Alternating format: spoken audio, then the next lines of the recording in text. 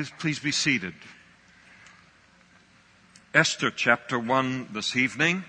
Our journey through the Scriptures, Genesis to Revelation.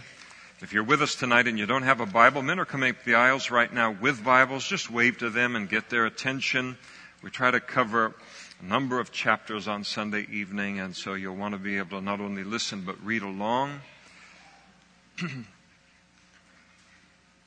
And then if you don't own a Bible, please consider that Bible a gift to you.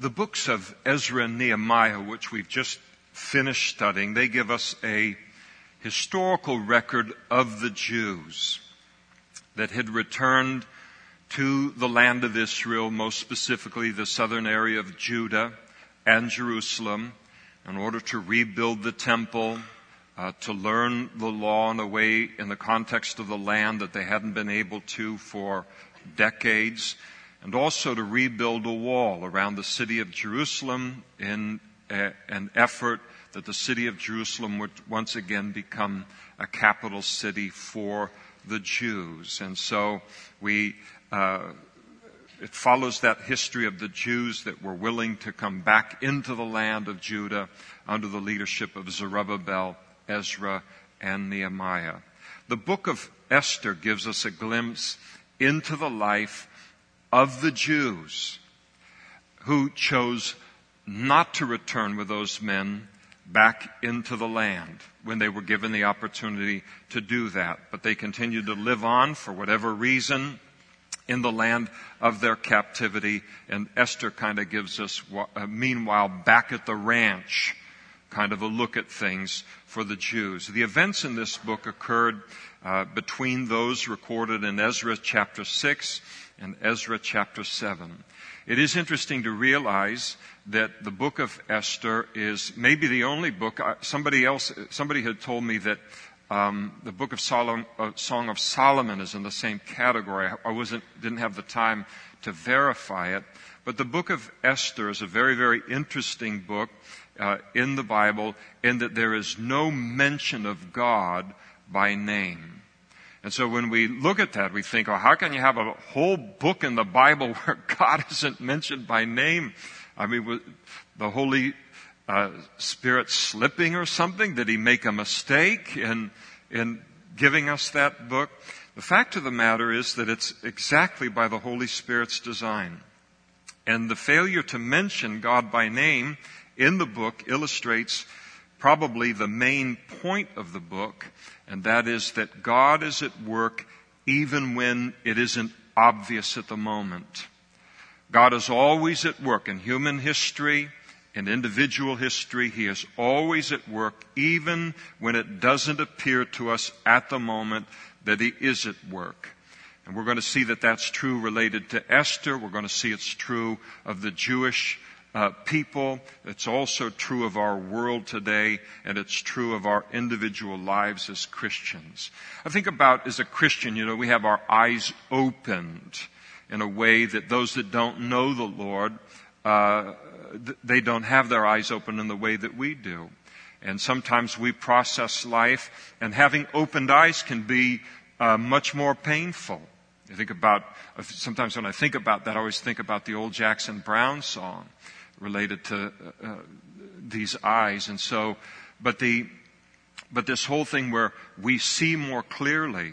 And so here we are as Christians, and we watch the world, for instance, from a prophetic standpoint, and we watch the world just marching right down the line toward God's appointed end for this world. And yet the world is in the world. People that don't know the Lord and don't understand these things, they are completely oblivious to it. And yet it's happening right before their eyes. So God is at work all of the time in human history. And it's true not only of our world, but also true of our individual lives as Christians as well. And the Bible teaches as much, not only in the Old Testament, but in the New Testament, that He is at work in and through our lives and because the Bible says that He's working all things together for good to those who love Him and are the called according to His purposes. And Paul said in Romans 8:28, one of the most famous verses in the whole Bible, that we're to know that as a fact, that He works all things together for good to those who love God and are the called according to His purposes. He does not say all things are good, and we're going to see that tonight when we get in the book. But that doesn't keep God from taking whatever situations we're facing, overruling them for His purposes, and then working them together for our lives. There is no such thing as luck or happen chance or chance in the life of a child of God. Sometimes I cringe. I don't want to make anybody feel super uncomfortable, but whenever a Christian tells me good luck, I kind of cringe inside. I'm too polite to go, oof, right in front of them. There is no such thing as luck for the child of God. I don't need luck. Good luck, good sovereignty of God would be a better thing. Good providence of God would be a better statement. God really is orchestrating and overruling and ruling our lives. And so sometimes we look at certain things that happen in our lives and we wonder, why in the world would God allow that to happen to us? And we're going to see with Esther. I mean, she had to wonder why she got pulled out of a life of kind of pretty much peaceful obscurity as a young Jewish woman to being selected by the most powerful and the man in the world to become his queen. And then why upon becoming queen were the circumstances allowed that forced her to put her life at risk?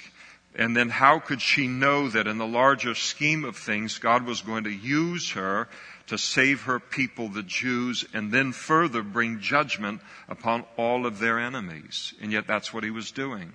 And so often we are so close to the circumstances, the immediate. We're so impacted by what's happening this minute or this hour or this week or even this year in our lives. And sometimes I assume, I won't put this on you, I assume that God is as impatient as I am, or that He is in as great a hurry to accomplish His purposes as I am. And so when something happens and then it's right there, it's so close to me, I'm so consumed by what it is that's around me, I fail sometimes to give God what He is due, and that is the time to work this together for good in my life, and the time for me to walk by faith and not by sight, till the day comes when it finally clicks and I look back on the last 6 weeks or 6 months or 6 years and I go, that's what you were doing. And I would have stopped you 1,000 different times in 1,000 different ways along this route. And it would have been a terrible tragedy in the light of what I now see you were up to, but I couldn't see it for years. And that's the way that it is so often. God is always at work and working things together for our good, whether we recognize His hand or His activity or not. He is always active, and He is always ruling and overruling life's circumstances and life history to serve not only His God-appointed end as it relates to all of human history, but each of our lives as well. So oftentimes He's hidden, but He is always active. And so often He is working so supernaturally, that we don't recognize His involvement until later. And that is a great, great truth to grab a hold of. Maybe not in its entirety tonight, to have it introduced into our heart, or to think it another 2 feet into my life, make it mine a little bit more than it ever has been before. God is in control. It doesn't mean that He's making decisions for you. It doesn't mean that other people aren't making their decisions and even making bad decisions, or that you aren't making bad decisions. He's not the cause of everything that happens in this world, but He has the ability to step in and overrule it. And to just be in that place to realize what I am facing tonight that looks like God is asleep at the wheel. It looks like I can't make heads or tails of this, any sense of this at all. It looks like God isn't working at all. And to realize one day you'll see the beauty of what it is that He was up to, and that He was more busy than we could even imagine all the way through what it was that we went through. And for some of us, it may not be until we get into heaven that we're able to see, that's what you were doing, Lord. I forget the name of the men now off the top of my head, but I remember reading a story 2 or 3 times in my Christian life where there was a particular well-known Christian leader who prayed for something like 50 years for 3 of his friends to become saved. And he died at the end of this period. Not one of them knew the Lord. Boy, what a waste of time. God, you call me to pray and that my prayers are effective in the situation. You ask me to ask big because I'm going to receive all of these things, and it looks like all of that time goes a complete waste. All 3 of them came to know the Lord after that man's death. Sometimes we won't know until we get into heaven that God was at work in all of these different areas. And the book is a beautiful, beautiful book in laying out this truth. Well, let's get into the book now and how Esther became queen. Now, it came to pass in the days of Ahasuerus, and this is the Ahasuerus who reigned over 127 provinces from India to Ethiopia. And in those days, when King Ahasuerus sat on the throne of his kingdom, which was in Shushan, the citadel, that in the 3rd year of his reign, and we'll stop right there and get a little bit of an introduction here. In the days of Ahasuerus, this man is also known in history as Xerxes. His grandfather was Cyrus, King Cyrus. His father was Darius the First. These 2 men are well-known figures, secular figures, as it relates to biblical history. They're very, very involved and used by God, though pagan, not godly at all, but again, Him overruling people and using them in history. So, very, very significant people in human history, and so he comes from a very, very illustrious family. He rules over an empire that is so big that it's made up of 127 provinces stretching all the way from India to Ethiopia. From the subcontinent of India all the way to the continent of Africa. Now that is one gigantic kingdom that he is over. Important to realize that Israel is one of those provinces that he is ruling over at that time. Now, when we read in the Bible and we remember how Daniel was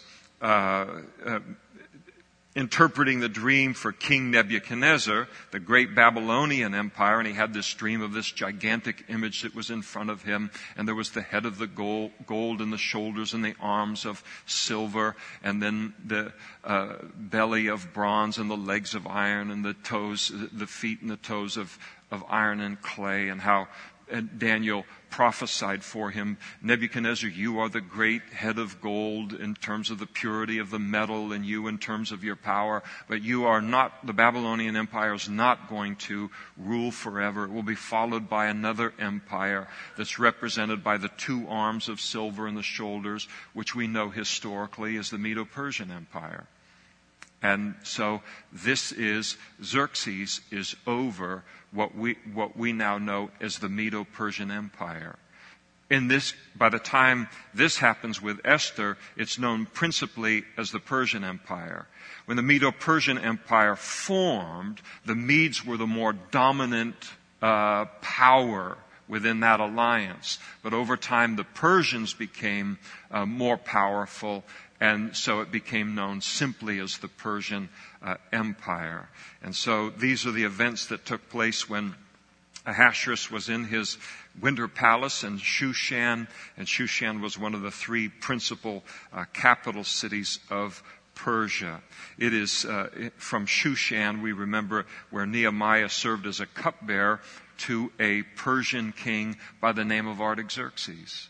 Artaxerxes was the son of Ahasuerus, Xerxes. So a lot of biblical history, all of this happening at the same, or in the same events. And it occurred in the 3rd year of his reign. So he's early in his reign after taking over the reigns of his father Darius the first. And so he made a feast for all of his officials and his servants, all the powers of Persia and Media, the nobles and the princes of the provinces being before him. So he invites all of the great leaders, both military and political leaders, from the 127 provinces that he's ruling over.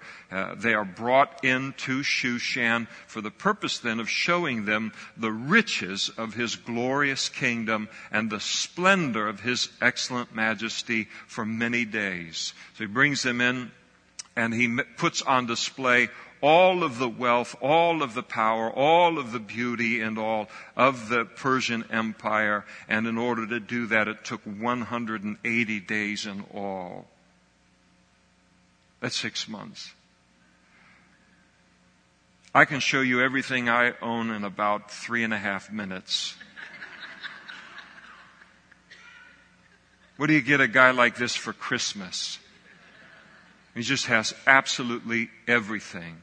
So he brings them in, shows them all of this great, great wealth, so much wealth it took 6 months in order for everyone to see it.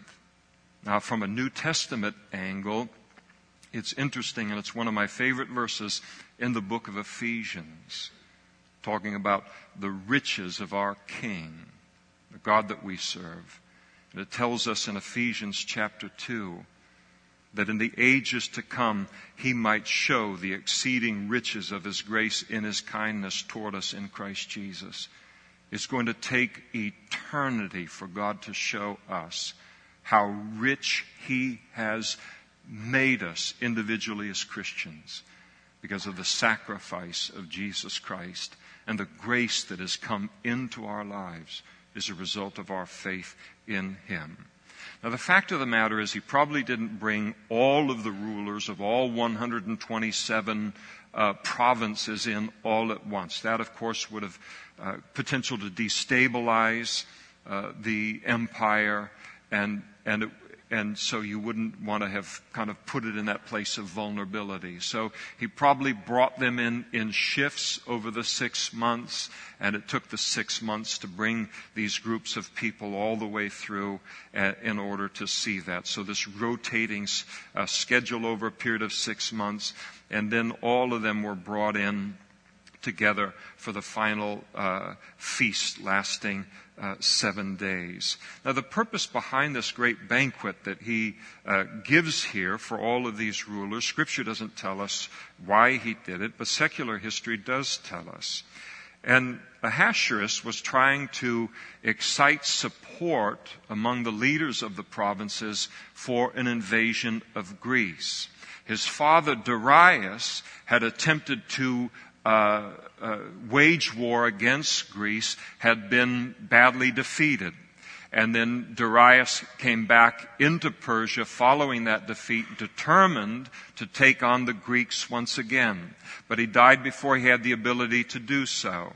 So Xerxes here, Ahasuerus, decides he's going to do the one thing that his father wanted to do, and that is lead the Persian Empire against the Greeks once again. I mean, there's movies on this and history on all of this kind of things. And so he was putting this banquet together so all of these people could come and see all of the wealth, all of the power, all of the beauty, and think, of course we can crush the Greeks. All we need to do is have the will to do so. So the idea was to kind of overwhelm them and set them up to come alongside with this invasion. Unfortunately for Ahasuerus, he would later attack Greece. His entire navy would be destroyed. and his army would also be badly defeated. Now, after the 180 days here, so here's the feast that's going on, and when these days were completed, the king then made a feast lasting 7 days, where he did bring all of the rulers from everywhere all together for these 7 days, for all the people who were present in Shushan, the citadel, from great to small. So anyone that was within the city, whatever, the common man could come in. And this party was held at feast in the court of the garden of the king's palace. And there were blue and white linen curtains fastened with cords of fine linen. Blue and white were the royal colors of Persia. And they had the cords of fine linen, purple on silver rods, marble pillars, and the couches were of gold and silver on a mosaic pavement of alabaster, turquoise, and white and black marble. I mean, just the whole idea is just wow. And they served drinks in golden vessels. Each vessel, he didn't want a set of 8 or anything like that. Each vessel being different from the other, with royal wine in abundance according to the generosity of the king. So that everything is just priceless. He doesn't even have 2 goblets for drinking of wine that are the same. Now, the house that I grew up in, we didn't have 2 glasses that were the same either. It was for a little different reason. Did anybody else have those little Fred Flintstone glasses that you could get, and then different scenes and the whole deal? Yeah, we had a bunch of those growing up. Probably go back now and find out they're full of lead and all that kind of stuff, which would explain a lot related to things. So, fabulous wealth. Royal wine made available in abundance according to the generosity of the king. In other words, it was without limits. And in accordance with the law, the drinking wasn't compulsory. For so the king had ordered all the officers of his household that they should do according to each man's pleasure. So sometimes there were feasts where the ancient rulers, every time they drank, everybody else had to drink. Every time he toasted, everybody had to drink.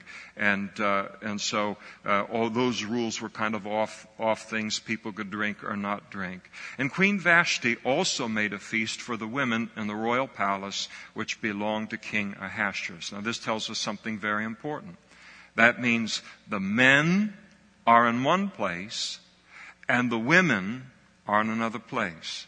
In other words, what unfolds next unfolds not in a room where men and women are both present, where husbands are there with their wives, but it unfolds in a room that is completely made up of men. And so all of this kind of sets the scene for what happens next. And on the 7th day, the last day of the feast, when the heart of the king was merry with wine, this tells us he's drunk. And he is going to, though he is the head of the world-ruling empire at the time, he is going to do a stupid thing under the influence of alcohol. It's a weird thing, the Bible does not tell us as Christians that we cannot drink. But it does tell us we're never to come under the influence of alcohol. We're going to be under the influence of the Holy Spirit. But I think it's a very good thing to be very circumspect as it relates to alcohol. You realize that in the United States of America, statistically proven that 1 out of 8 people, 16% of the population of this country, who for the first time put alcohol to their lips, will never stop. That's how it's built into kind of just the gene pool and the thing of deal. They're just alcoholics waiting to take that first drink. That's a staggeringly high number of people. So it doesn't mean that the other group of people can't and handle things responsible and all of that. But I think Christians need to be wise about it. I do not like the trend that is occurring in the body of Christ. It's kind of a hip, cool thing, mostly with younger people and in congregations that are pastored by younger pastors, where one of the badges of hipness is to drink. and to drink microbrews and this kind of a deal, and to be considered, exceptionally cool or exceptionally progressive as a result of that. And I think that when that gets modeled by leadership in a church, that it's a great, great mistake. And when you realize how many problems are tied to alcohol, and there's no need to promote that or to endorse that in any way from a pulpit or from a personal example, when it creates the kind of problems that it does, not just in the world, but also in professing Christianity. And so I think if you're going to be a young generation, a new generation, we're going to try and put our mark on Christianity, and we're going to unshackle ourselves from the, teaching of the past that equated no alcohol with spirituality. I think you can pick better battles than that, and less complicated battles than that, and more spiritual badges of honor to be known for in the next generation. I just say to the youth that are in our group here tonight, if I ever see you throw your call of God away and your witness for the Lord in order to be hip and cool in this way, not realizing the mess that can be made of that, I reserve the right to do a Nehemiah on you when I catch up to you. To me, it's just stupid, and it's childish, and it's carnal, and it's just a dumb waste of time, and it's the wrong battle to pick and the wrong time in history. So he's not the last to do a stupid thing under alcohol, but it certainly contributed to all of this. And he commanded that these men who were listed here, there were 7 eunuchs who served in the presence of King Ahasuerus. Eunuchs were basically young men who had been castrated so that they wouldn't represent any danger to the king's harem.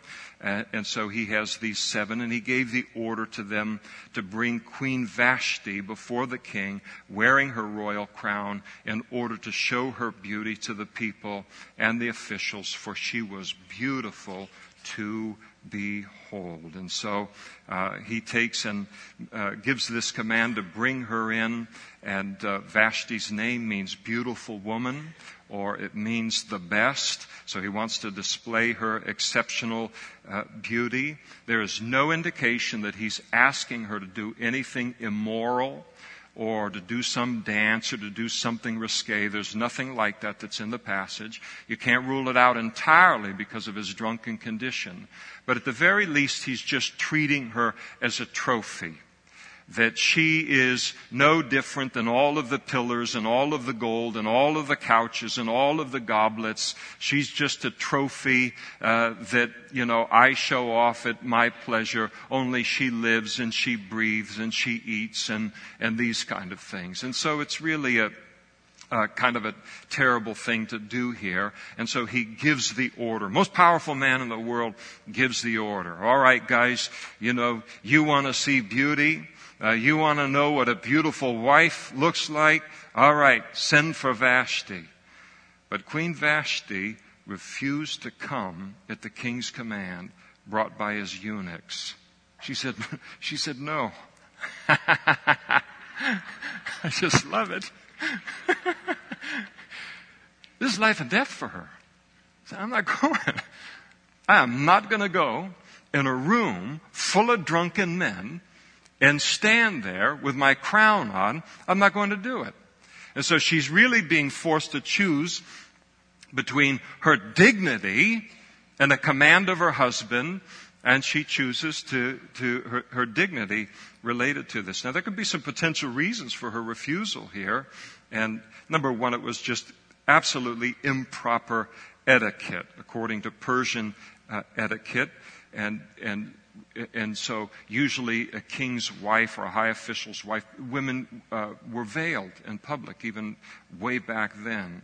And so a humiliation to bring a wife into a room to kind of be oogled by a bunch of drunken men.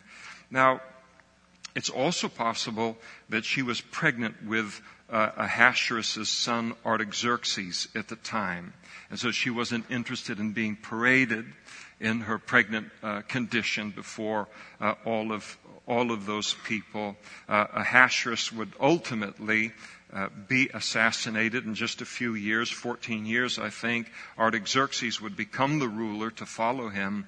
Again, the same Artaxerxes who ruled at the time of Ezra and Nehemiah, giving Nehemiah the permission to go to Jerusalem for the purpose of rebuilding the wall. So she's right and he's wrong, but he's drunk and now his pride has been hurt. And so, therefore, the king was furious. I mean, he was indignant over this, and his anger burned within him. So he is infuriated, probably sitting there and drinking and everything. And the eunuchs come in and say, she won't come. Choking on his wine and all. Nobody said no to this guy. And so now here is his wife saying no to him in front of not only the most powerful men in the entire empire, but even the common men that lived in the city of Shushan. And so this would have been we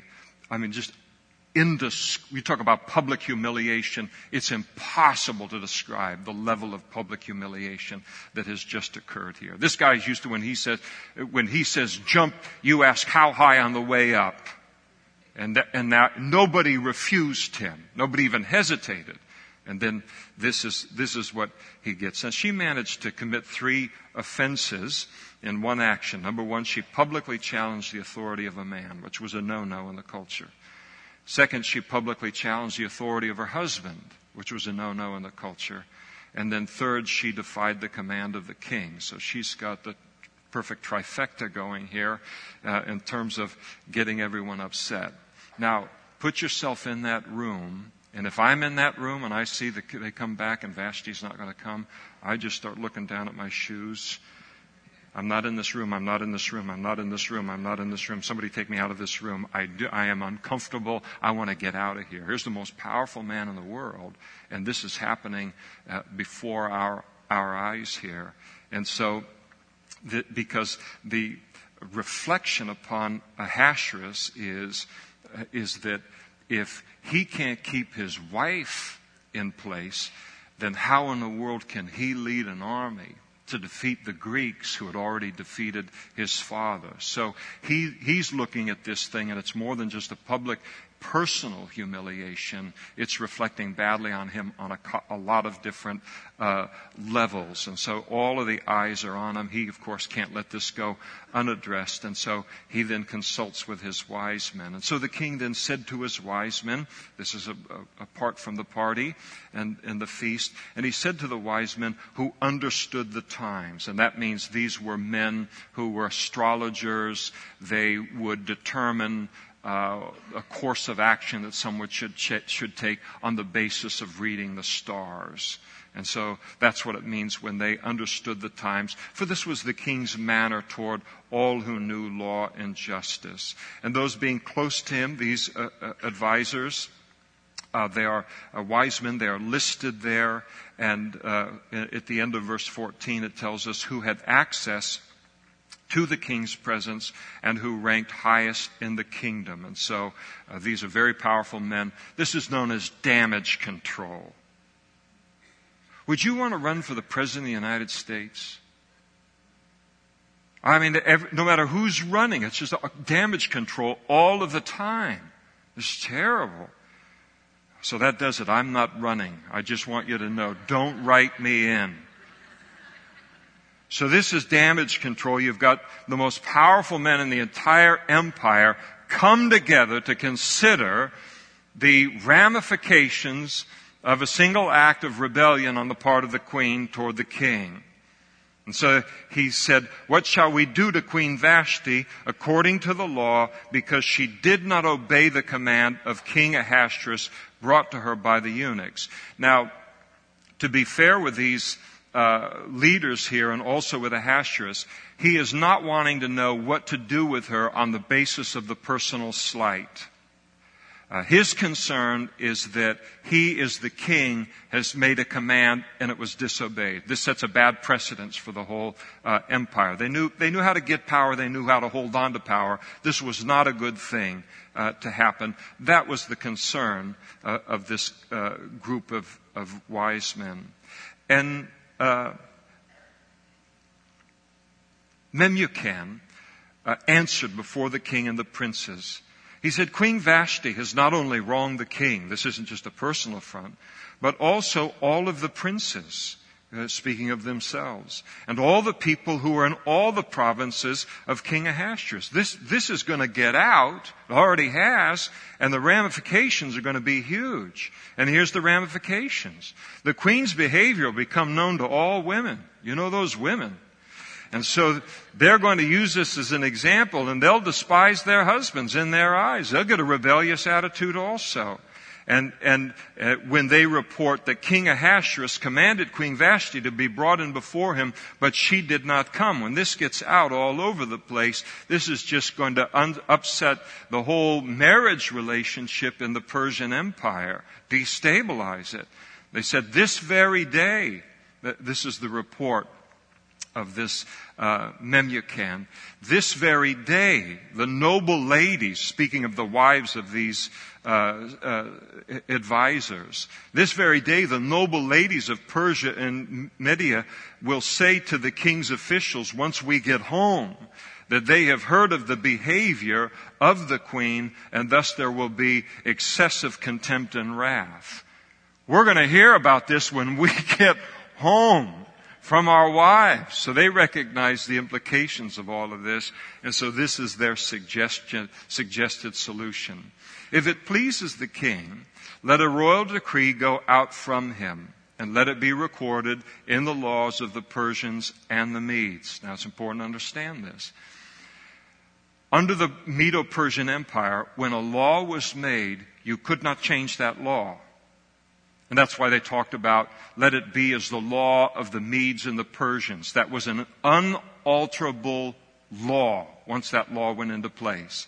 And so they said, let's make a law according to the Medes and Persians and the Medes, and we'll record it so that it will not be altered, that Vashti shall no longer come before King Ahasuerus. In other words, she's deposed as the queen, no longer queen, and then let the king give her royal position to another who is better than she.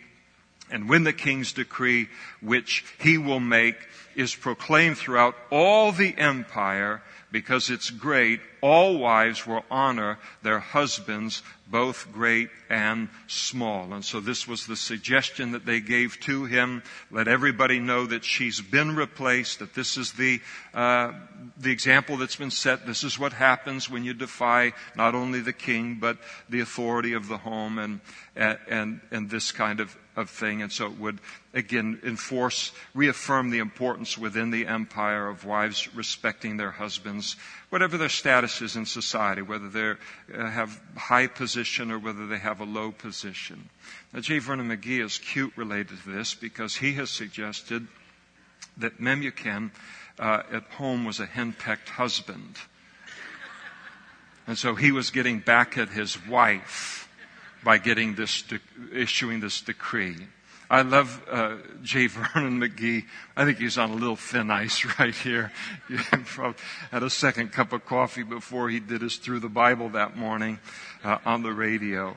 So nothing to read into that. But this was what was going on. And the reply, this proposed solution, it pleased the king and the princes, and the king did according to the word of Memucan. And then they sent letters to all of the king's provinces, to each province in his own script, and to every people in their own language, that every man should be the master of his own house. So now the government gets involved in that and speak in the language of his own people. In other words, the main language of the home was to be the language of the husband. Now, in that day, the Persian Empire had a means of a courier system that was really kind of the marvel of the ancient world. It was very much like what we later had as the Pony Express in the United States, where men would be on horses at these cities every so often, these way stations, and then they would ride to here and ride to there and then take the mail out or take these decrees out. And so it was a very efficient system, and so the decree went out. Now, after these things, when the wrath of Ahasuerus had subsided, he remembered Vashti, what she had done, and what he had decreed against her. Now, between chapters 1 and 2, probably about a 3-year period where he went off to war in an attempt to conquer and defeat the Greeks. His intent was to conquer all of Europe. But again, he was badly defeated, so he comes back. Now he's content with just ruling over the Persian Empire. He comes back, and he's not engaged in a war, and it comes to the front of his mind, I don't have a queen. And so it gets his attention. And there's a sense here that he might be second thinking a little bit his decision of what he did to Vashti.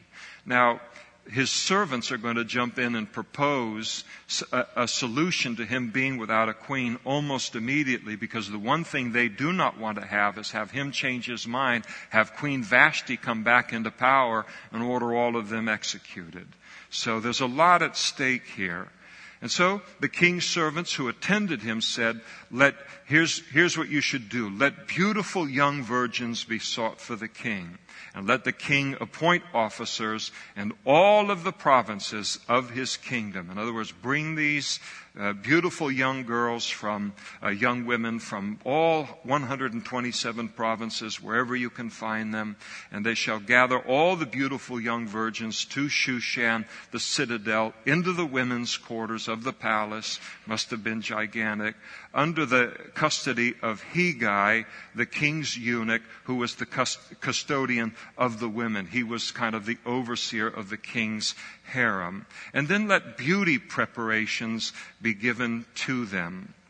And the idea would be that they would be given, they would be properly fed and well fed to look a certain way, be given beauty treatments, also probably taught a little bit about royal etiquette in order to potentially become the queen. So let them come in wherever they come from, and we'll prepare them so whoever the king likes, she'll be able to handle that position of queen properly. And then let the young woman who pleases the king be queen instead of Vashti. And so the thing pleased the king, and he did so. The decree went out. And in Shushan, the citadel,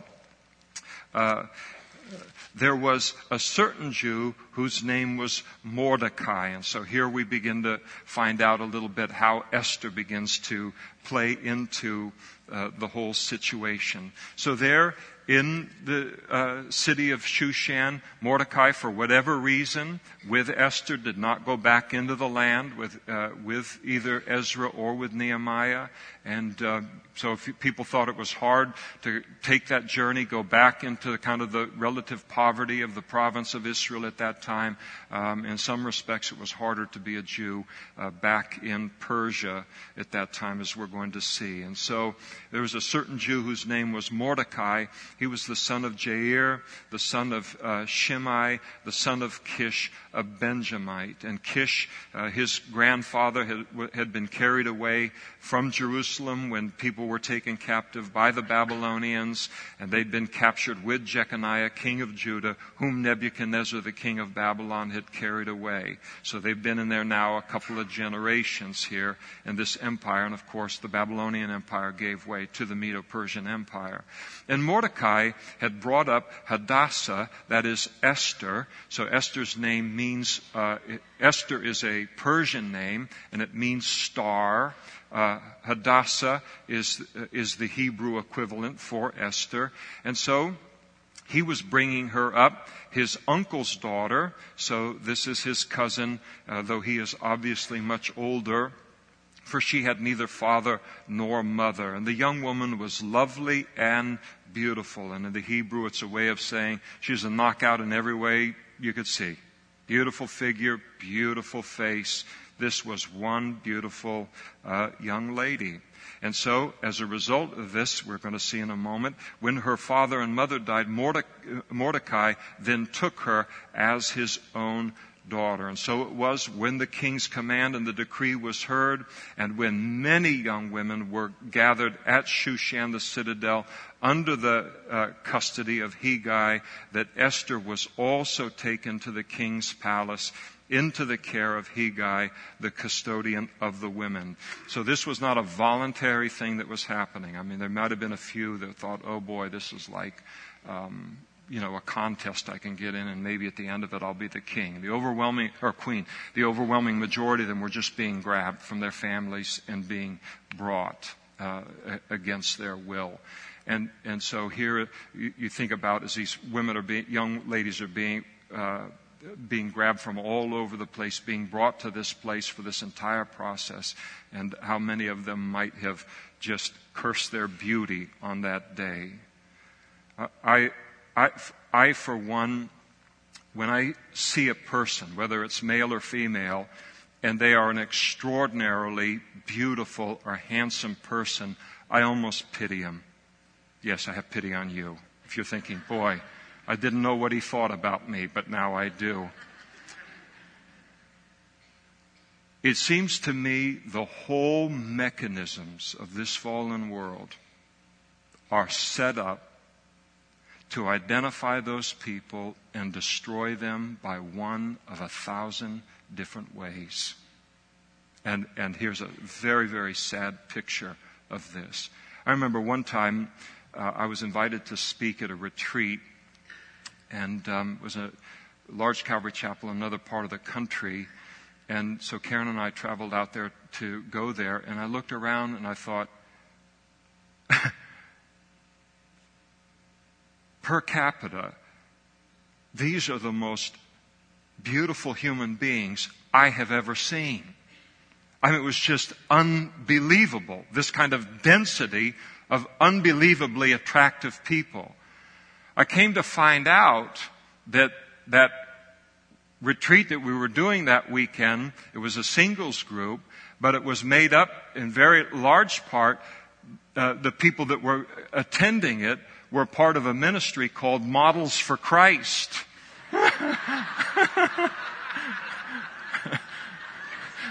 Okay. Then I wanted autographed pictures, and I just turned into just a sloppy drooler, But, slavish kind of, these people are popular. I'm just kidding, of course.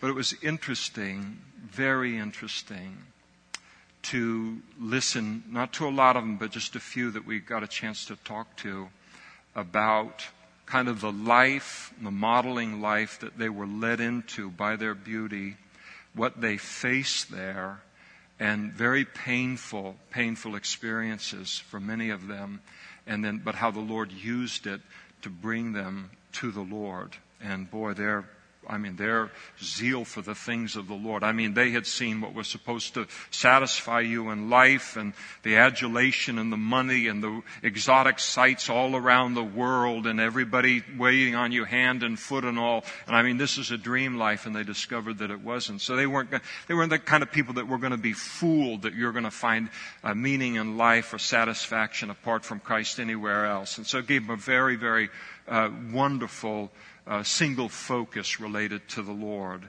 And so here's a time where in human history where it wasn't an advantage to be certainly a beautiful woman at that time. And so they were then brought into this place. Let me see where I left off.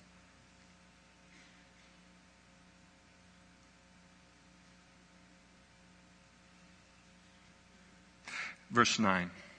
Now, the young woman, speaking of Esther, pleased him, Hegai, who was over getting all of these women prepared. And so she pleased him, and she obtained his favor. And so he readily gave beauty preparations to her beside her allowance. So even more of this kind of stuff. and then 7 choice, the very best maidservants to prepare her for the king's palace and the king, all of this. And he moved her and her maidservants to the very best place in the house of the women. So something about her character and all this appealed to him. She was a person who was beautiful both outside and inside. And Esther had not revealed her people or family that she was a Jew, for Mordecai had commanded her not to reveal it. And every day Mordecai paced in front of the court of the women's quarters to learn of Esther's welfare and what was happening to her. So that was the closest he could get. She's taken away from him. She's been given to him. It's his responsibility. Now she's in the middle of this thing, and he's looking for any way that he can get any kind of news at all. And each woman's turn came to go to King Ahasuerus after she had completed 12 months of preparation.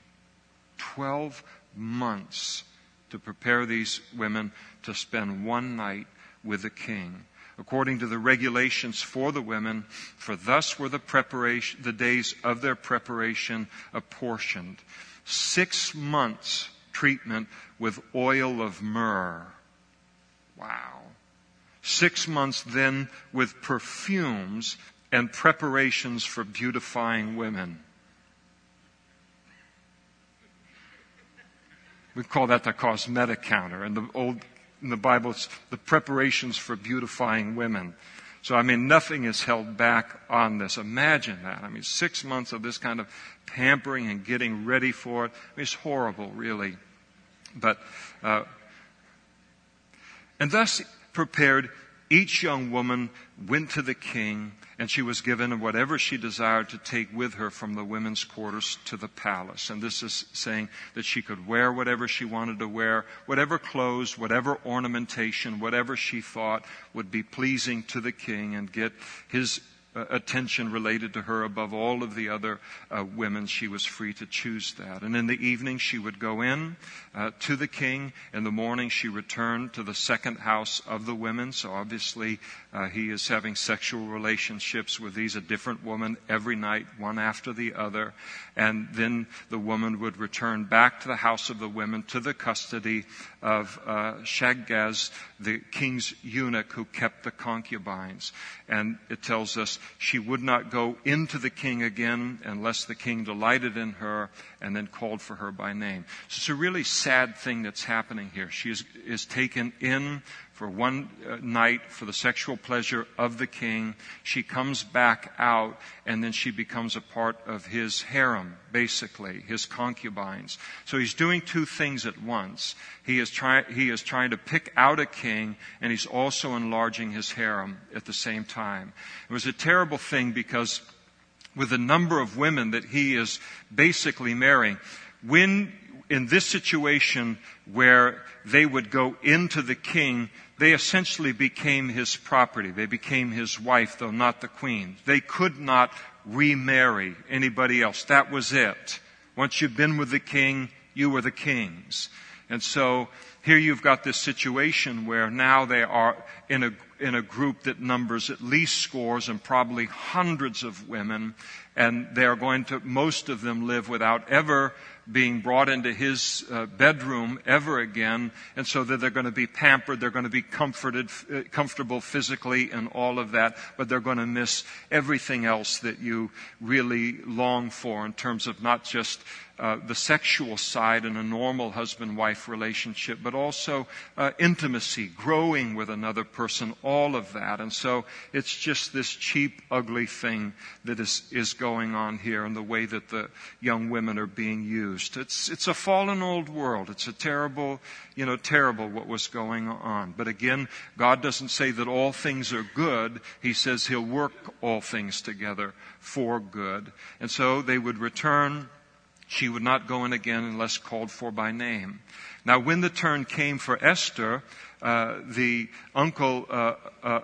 daughter of Abihail, the uncle of Mordecai, who had taken her as his daughter to go into the king, she requested nothing. No, she wasn't going to pick out the clothes or the ornamental jewelry or anything. She requested nothing but what Haggai, the king's eunuch, the custodian of the women, advised. And so who would know better the sexual preferences of the king than the eunuch over the harem?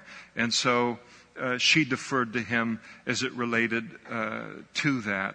And so Esther obtained favor in the sight of all who saw her. So again, her character impacted everybody that was in the palace. And so she was taken to the king Ahasuerus into his royal palace in the 10th month, which is the month of Tebeth, in the 7th year of his reign. And the king loved Esther more than all the other women. I want to punch him in the nose.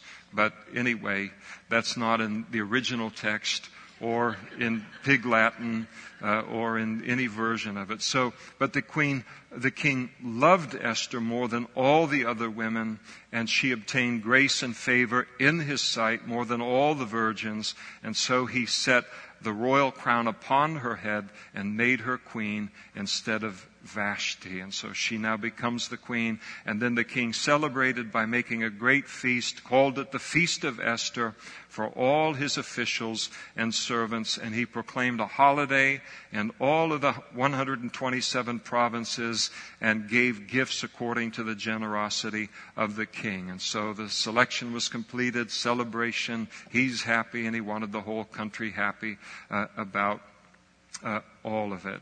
So when the virgins were gathered together a second time, Mordecai sat within the king's gate. So you say, well, what do you mean coming the second time? Listen, this guy wasn't going to stop adding to his harem just because he'd found the queen. So he brings in another load of virgins. So the whole thing just continues on, all this going on. And Mordecai sat within the king's gate. Now this is significant because it tells us to sit within the king's gate was an official position in the Persian Empire.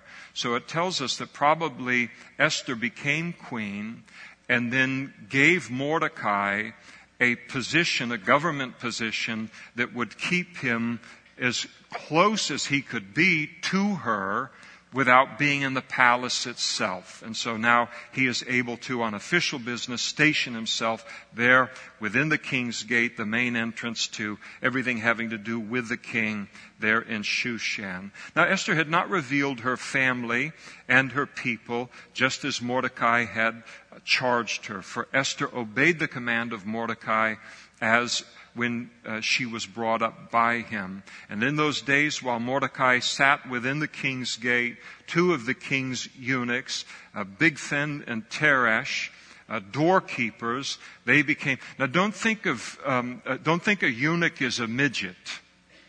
So these are big, strong guys. They've just been castrated, and so they were doorkeepers related to the king. And or think of them as dwarfs or something. And over some issue, they became furious, and they sought to lay hands on King Ahasuerus. And we're not talking about the Pentecostal sense of the laying on of hands. They wanted to murder him and assassinate him. The matter became known to Mordecai, who told Queen Esther in turn. Esther then informed the king in Mordecai's name. When an inquiry was made into the matter, it was confirmed that this was true. Both of them were hanged on the gallows, and it was written in the book of the Chronicles in the presence of the king. And so the Chronicles were a book that listed all of the main events related to the kingdom and all. And in the presence of the king, this good act done by Mordecai was recorded there. The king does not reward Mordecai immediately for saving his life. You think, boy, I mean, come on. Isn't there like a $200 bonus or something for doing that for the king? It gets completely forgotten for a time. But again, God is at work in the history. God doesn't want him rewarded for this at this point in time. God has a better way of rewarding Mordecai for what it is that he had done. And so while it looks like everywhere you look here, it looks like God's asleep in terms of what's unfolding here, but he isn't asleep at all.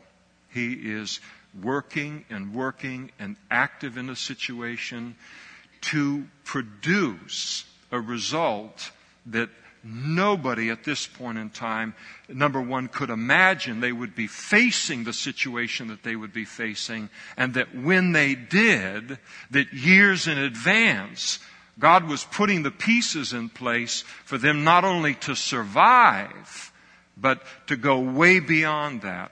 And so God is active in our lives as Christians. He is active in human history, even when we can't see His fingerprints, even when we can't see it, even when it looks like He isn't. And it's a great, great peace to our hearts to understand that. And I go back to where we began. When we face things, I will give a personal testimony, not of some specific thing. But I will tell you that in every situation I have ever been in, where what God was doing or what He was not doing in my mind, and I had a lot of good ideas for Him and suggestions, and I looked and I thought to myself, okay, we missed that window, we missed that opportunity, we missed this chance right here, and they all look like the golden way to solve or to end the situation that I was in, and He let them all pass. And then as the time would go on, and then I would finally see what He was doing. I was seeing it this big. He was seeing it this big. I just would say to the Lord, Lord, thank You for feeling absolutely free to disregard my prayers and to disregard my suggestions and counsel to You, and that You continued on to do the great thing that You did. Now today, I'm just like all of you. I'm in situations that I can't figure out right now. I don't understand it. I don't understand how they're going to work together for good. But our history with God in that way makes us realize that He's going to do that, and that He is active right now, even though we can't see it or recognize it, and that He is always worth the wait in terms of our faith. And that's why the Bible again says we walk by faith and not by sight. He is always up to something outstanding in our lives. And one of the great things to realize too is that any kind of prayer that we lift up to Him with a suggestion or two, we're free to ask. We can ask anything of God, and we're praying it in Jesus' name. In other words, if this is consistent, God, with the nature of Christ, and this is consistent with Your will, that's how I want it. I'm not trying to hold you in a headlock. I don't want anything that You don't want for me. And so when we lift these prayers up to the Lord, I've lost my whole train of thought now on the thing. So it's not easy being me. But, I got it back. There it goes again. Back. Good. Hey, how many can relate? Okay. Whenever He says no to something in our lives, His love is so great, it is always to say yes to something greater. And that is the truth of our God. And that's something that we can rest in tonight and always. Let's stand together and we'll pray.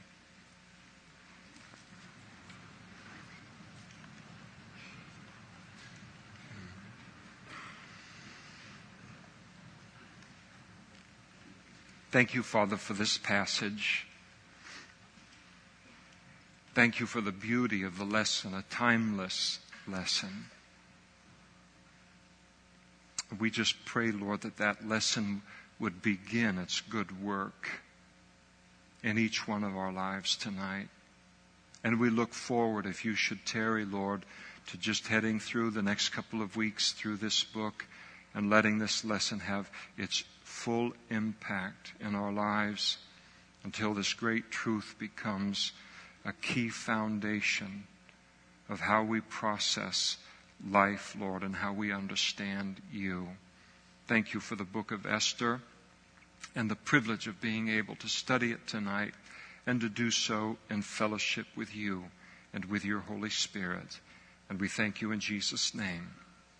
Amen.